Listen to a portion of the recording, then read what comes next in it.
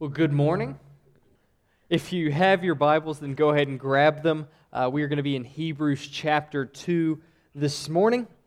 If this is your first time at North Roanoke, then you should know that as a church, we are committed to the Bible. We are committed to the Word of God, and one primary way that we display this is through preaching through whole books of the Bible, which is how we land in chapter 2 of Hebrews this morning. So Hebrews chapter 2, verses 1 through 4 is where we're going to camp out this morning.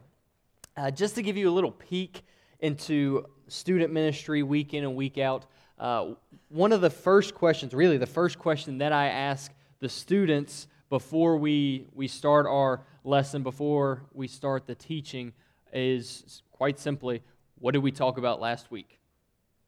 What did we talk about last week? Hopefully by now they've grown to expect this question. It is the first thing that's going to come out of my mouth.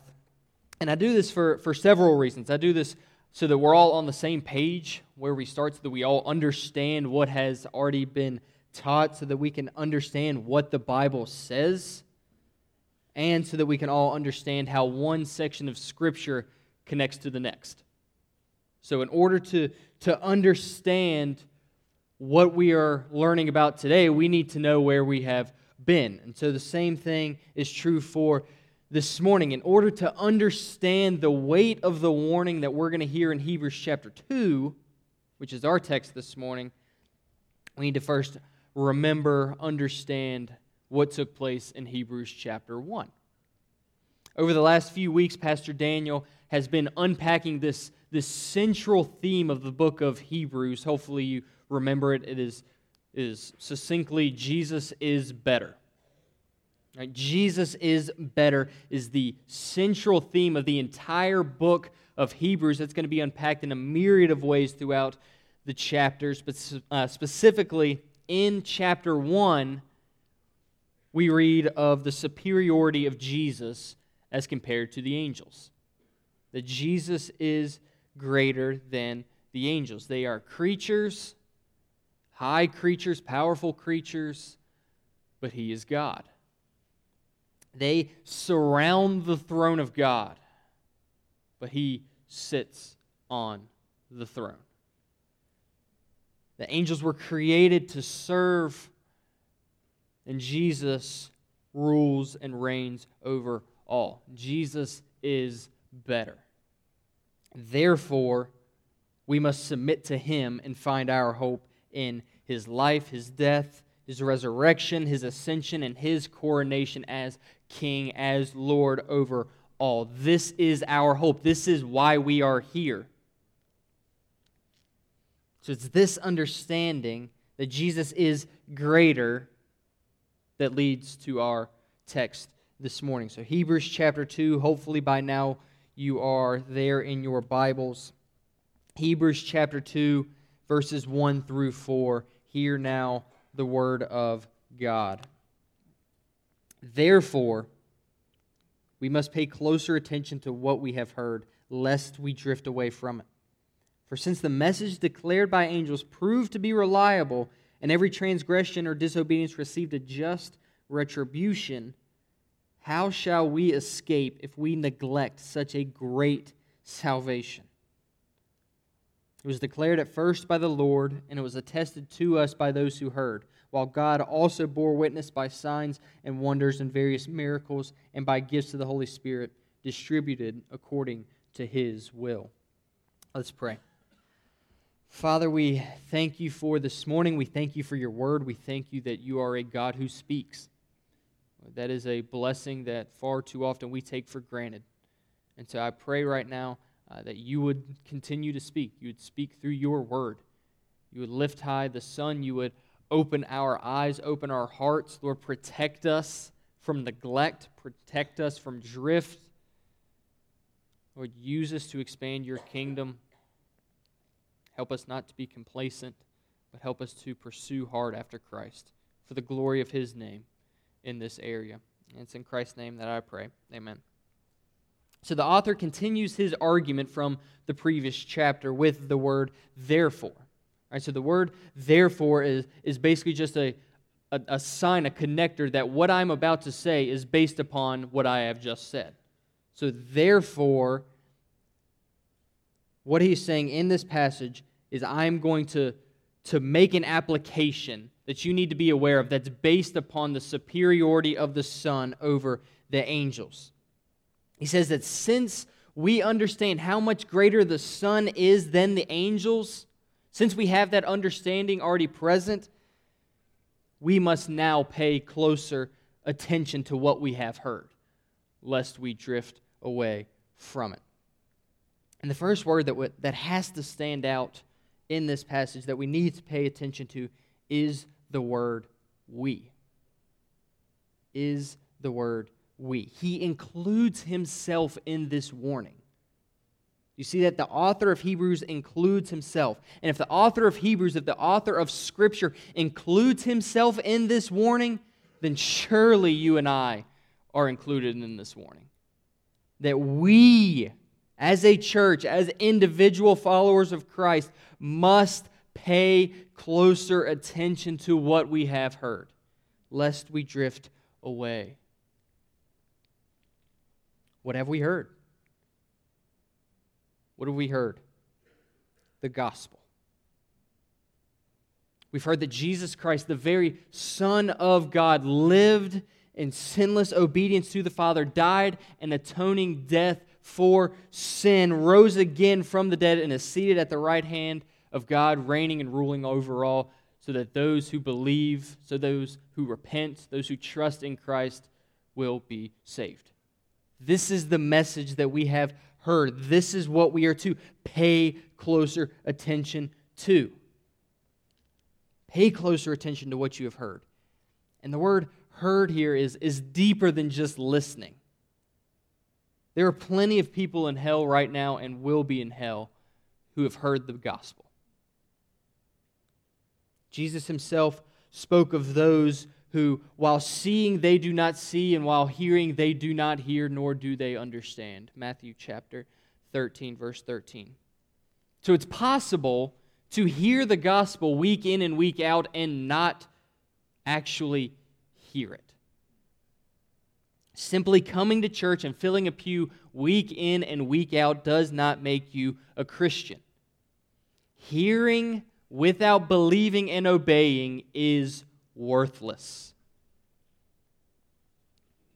If you can hear the gospel preached and feel no stirring in your heart, then pay closer attention. It is a dangerous sign. Why? Because drifting is often imperceptible. Often imperceptible. Just like a boat that is on the sea, just like a boat or an airplane, if it's off course by even the slightest fraction of a degree, over the course of hundreds of miles, it will end up in a destination that it did not intend to be at. Just slightly off course, and you can miss an entire country. Let me give a practical, culturally relevant example of drifting. The issue of marriage is one that is hotly debated in a lot of churches today. How are there so-called Christians who believe that same-sex marriage is okay? How is that possible? How did they get into this position? But you see, the battle for marriage was not a sweeping revolution that took place all at once. It was gradual. It was slow. It was a drift. Liberal Christians did not wake up one morning orthodox, believing in the totality of Scripture, and then the next day believe that same-sex marriage was something to celebrate. So how did it begin? It began almost imperceptibly. See, the battle for marriage was lost not in 2015 when same-sex marriage became legal, but when the church 50 or 60 years ago began to accept no-fault divorce. You see, because if we can annul our vow before God in marriage because I fell out of love with this individual, we drifted apart, if that's okay, then who am I to say that two individuals that genuinely love each other can't get married just because they're of the same sex? See, the battle for marriage began as a drift. When the church was complacent in the first, when it compromised in the first instance, it put itself on a trajectory she never intended to be. We accepted the first, and over time, we ended up in a completely different area that those individuals 50 and 60 years ago would not even believe. But it started as a drift, imperceptible. Pay closer attention, all of us as individuals, lest we become complacent and drift away. If we are not anchored to the harbor of Christ, we will miss our intended destination. If you have a boat on a dock that's not anchored, over time, the waves will take it out to sea. This takes effort. No one naturally drifts towards holiness. If you are lazy in your walk with Christ, then you are drifting away. Paul says in 1 Corinthians 10:12, therefore, if anyone thinks he stands, if anyone thinks he is okay, that he's fine, take heed lest he fall. If you think you're standing, but you don't love Christ, you're not pursuing Christ, you better watch yourself, lest you also fall. How? How do we do this? Moeller writes, quote, the writer of Hebrews indicates that there is only one way to fight against the danger of spiritual drift. We must pay attention to and obey the Word of God. Orthodoxy and obedience are the oars we must use for fighting against the straying current of spiritual drift, unquote. So we must be anchored in the Word of God. If we're not anchored in the Word of God, we will drift. If we are not obediently following the Word of God, we will drift. Right belief and right practice are crucial in the Christian life. They both must be present, lest we drift. The question that remains is, why? Why should we pay closer attention? Why should we submit our lives to Christ? Why should we fear drifting? Why is this important? The author of Hebrews answers our questions. Look back down at verse 2. For since the message declared by angels proved to be reliable, and every transgression or disobedience received a just retribution, how shall we escape if we neglect such a great salvation? In these verses, the author is arguing from less severity to greater severity. He's saying if you think the first one is bad, this first example, if you think that's bad, you're not going to be able to even imagine how bad the second is going to be. From less severe to greater severity. For since the message declared by angels proved to be reliable, and every transgression or disobedience received a just retribution. What in the world is he talking about here? What is this message of the angels that's so important to understand? So the message of the angels is a reference to the Mosaic law. Now, if you read Exodus chapter 19 through 40, when Moses goes on the mount to receive the law from God, you're not going to see a mention of angels there. You're not going to see it through that narrative. However, in Deuteronomy chapter 33, verse 2, Moses makes a reference to the angels being present. He said 10,000s of holy ones were with God on the mountain. Along with that, there is Acts chapter 7, where Stephen, when he's about to be martyred, when he is giving his speech, describes the law as being delivered by angels. That's Acts chapter 7, verse 53. Paul does the exact same when in Galatians chapter 3, verse 19, he calls the law as being delivered by angels. So the Old Testament law is the message that is mentioned here. Angels represent the Old Covenant law. Now, this law that was delivered by angels proved to be reliable, or other translations say unalterable. Why is that? Because its source was God. The law's source is God, and every transgression or disobedience was punished.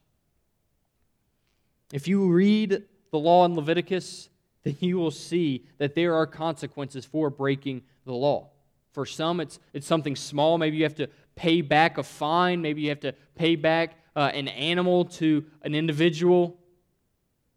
But in other cases, they're capital offenses, where an individual sins, take him outside the camp, and you stone him. Transgressing the law had serious consequences, and no transgressor escaped punishment under the law. Every sin had just retribution. Do not forget that an entire generation of Israelites died in the wilderness. They left Egypt, seeing God perform amazing miracles, disobeyed, and an entire generation died outside of the promised land. Do not think that we can escape. No transgressor escaped punishment under the law. But this moment, right at verse 3, is where the passage turns. Don't miss this. Do not miss this. If sinning against the law that was delivered by angels had such severe consequences, and they were, how much more do you think the punishment's going to be by neglecting the Son of God? How much more severe do you think the punishment will be for neglecting the Son? But did you catch the word used in verse 3? Do you see it in your text? It was not hostility toward, it was not hatred for, it was neglect. Now, there are some who reject the Son and do it gladly. They hate Jesus. But there are far more who do it through negligence. You don't hate Jesus, you're just indifferent to him. You're fine with him as long as he's beneficial to you, as long as you gain social capital, as long as people look at you in a better light because you are coming to church, then you're fine with Jesus. As long as he stays in his little box on Sunday mornings and doesn't interfere with the rest of our lives. Right, and the cutoff's at 12. Jesus gets till 12 because kickoff's at 12:05. As long as he stays in that little area, then he's fine. But this is neglect. And this very well may describe some of you that are in this room.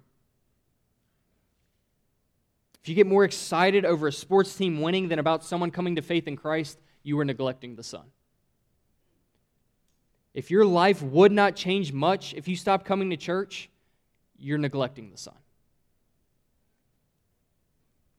And if you thought the punishment was bad in the Old Testament, how much worse is it going to be for those who neglect this great salvation?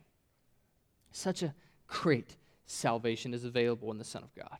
Greater than we could even begin to imagine. To no longer be under the just wrath of God, and to be adopted into the very family of God as a son, as a daughter, because of Christ's death and resurrection. Not because of your own merit, not because of your own effort, but because of what Christ has done. This is a great salvation. But it's a salvation that demands our all.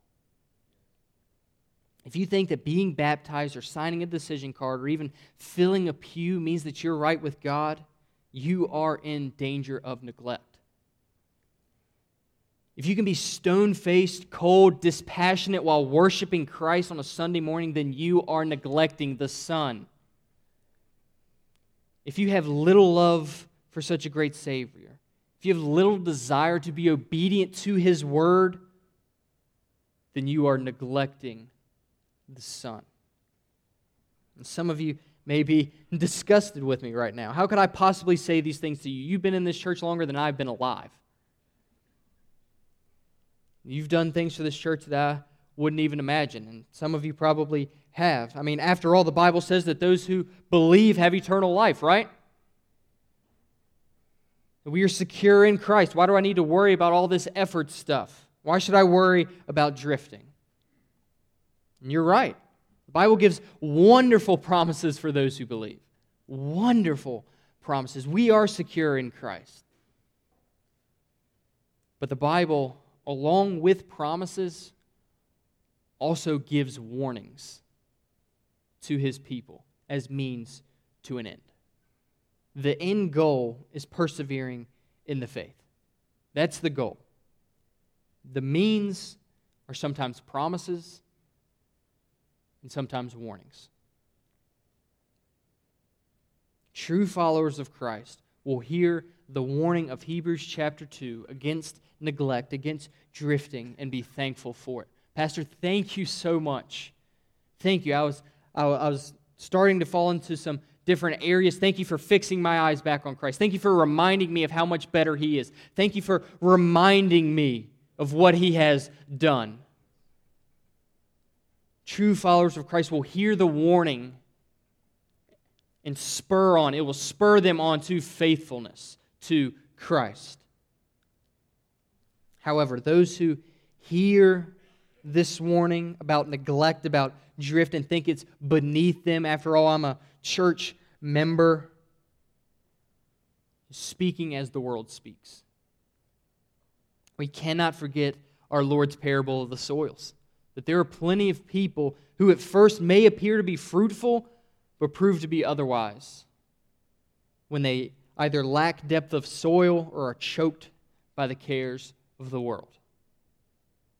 Take these words to heart. How shall we escape if we neglect such a great salvation? If you know the glories of Christ and yet are still indifferent, what more could you ask for? There is no escape. Do not reject the Son. The author then lists, as he continues on, 4 different ways in which the salvation in the Son is greater than the message of the angels. Look back down at verse 3. It was declared at first by the Lord. So the first way is it was declared at first by the Lord. Do you remember the first few verses of Hebrews chapter 1? It's been a few weeks since we've heard those preached. That long ago, at many times and in many ways, God spoke to our fathers by the prophets. He spoke in a variety of ways. But in these last days, He has spoken finally, fully in His Son. The Son is the once and for all revelation of God. He is the last word. There is nothing new coming. Far too often in this culture, we crave something new.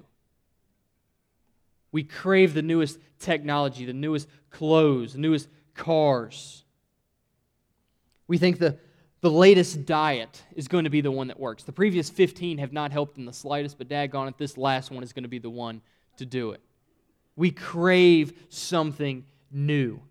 However, what we need most is not something new, but something old. We need to return to what God has spoken and to who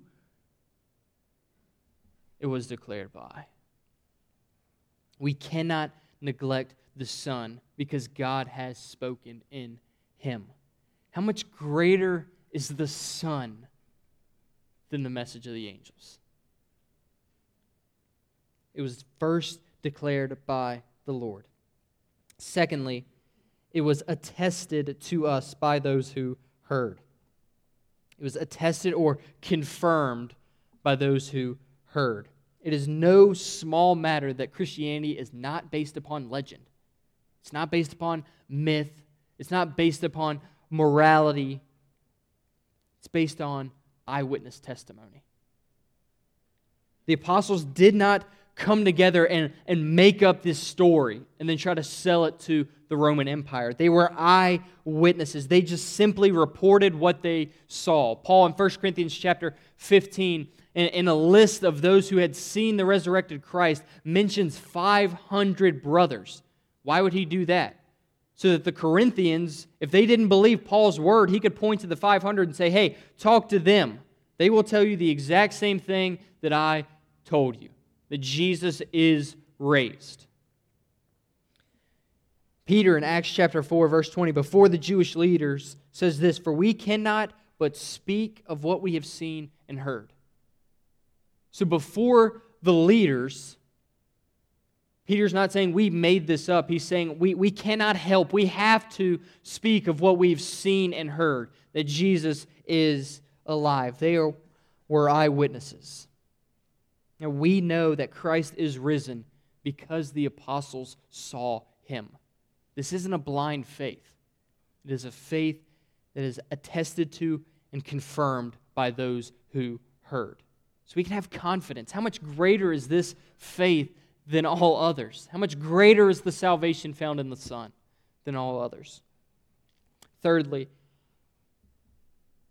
look at verse 4. While God also bore witness by signs and wonders and various miracles. That God bore witness to the veracity, the truthfulness of the gospel by signs and wonders and various miracles.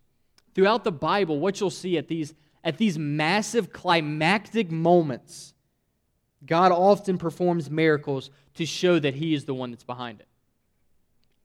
It is His mark of confirmation, to set it apart that I am the one doing this. He flexed His power to Egypt by bringing His people out with 10 plagues, including the death of the firstborn, to show that He is the true God and not the Egyptian gods. He proved to Israel that He was the true God and not Baal on Mount Carmel when He rained down fire on Elijah's sacrifice and not on the prophet of Baal's sacrifice.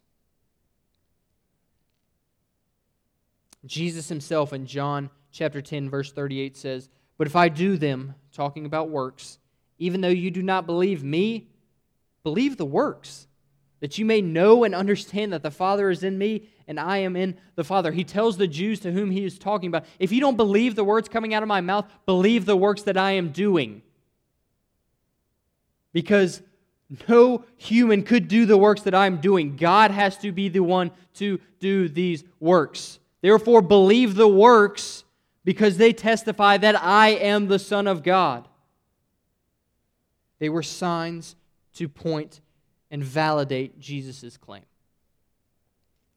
Finally, the early church had the same experience. Peter and John heal the lame man in Acts chapter 3 so that they can point to it in Acts chapter 4 to prove that the gospel is true. That the healing of this man in the name of Jesus was to prove that the gospel is true. In Acts chapter 9, Peter heals Aeneas, and the residents of the city who knew him, who saw it take place, they did what? They believed the gospel. They believed. Miracles took place to confirm the word of the gospel. Fourthly, look back down to verse 4. And by gifts of the Holy Spirit distributed according to His will. The Holy Spirit gives gifts in order to show how great this salvation truly is. The Holy Spirit gives gifts in order to show how great, how much greater this salvation is. In Ephesians chapter 4, Paul tells us that Christ, when He ascended on high, gave gifts to men. And He gave gifts to Christians. Every individual has a spiritual gift from the Holy Spirit. Why? For what purpose? To build up the body of Christ in your local church and to mature to become more and more like Christ. In fact, the body is to be built up and every believer mature in Christ so that we will not be, listen to this is Ephesians chapter 4, tossed to and fro by the waves, and carried about by every wind of doctrine, by human cunning, by craftiness and deceitful schemes.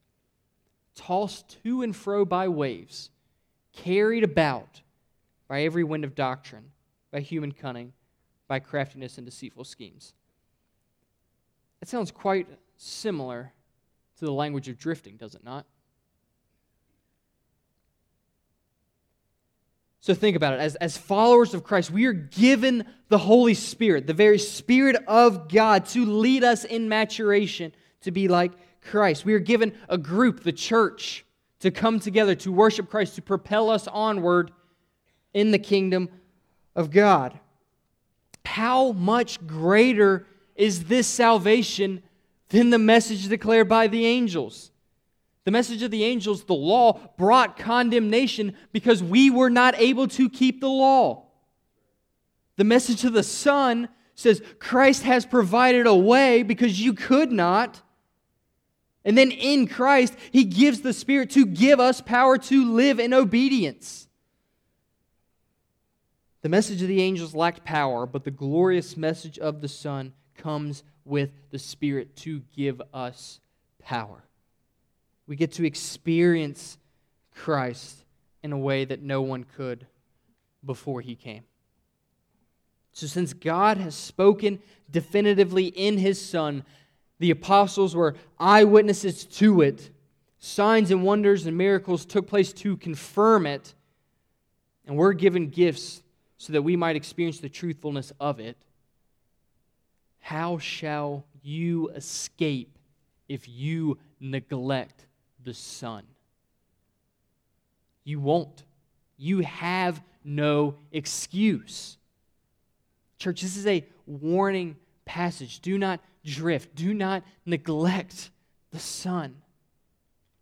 For some of you, maybe you realized, yeah, I am neglecting the Son. You have an opportunity today to submit to Christ. You have an opportunity to repent. You have an opportunity to believe in Him. Don't wait another day. Awake from your slumber. Awake from the neglect. Think clearly. Why should you be more concerned with a game than you are your relationship with God? Don't neglect such a great salvation. Christ is better. He's better. Let's pray. Father, I thank you. I thank you for your word. I thank you that you know what we need. Sometimes it's promises and sometimes it's warnings. And I pray that these warnings would not be left idle, that you would press it upon our consciences so we can know where we stand. That you would stir our hearts to know and love Christ. That we wouldn't be cold to God. This is a great salvation. It is a wonderful salvation. It is an undeserved salvation, but we are a thankful people for it. We thank you for Christ, and I pray that we would respond as you call us to, and that we would worship you this morning and outside of this church and how we live our lives. It's in your Son's beautiful name that I pray. Amen.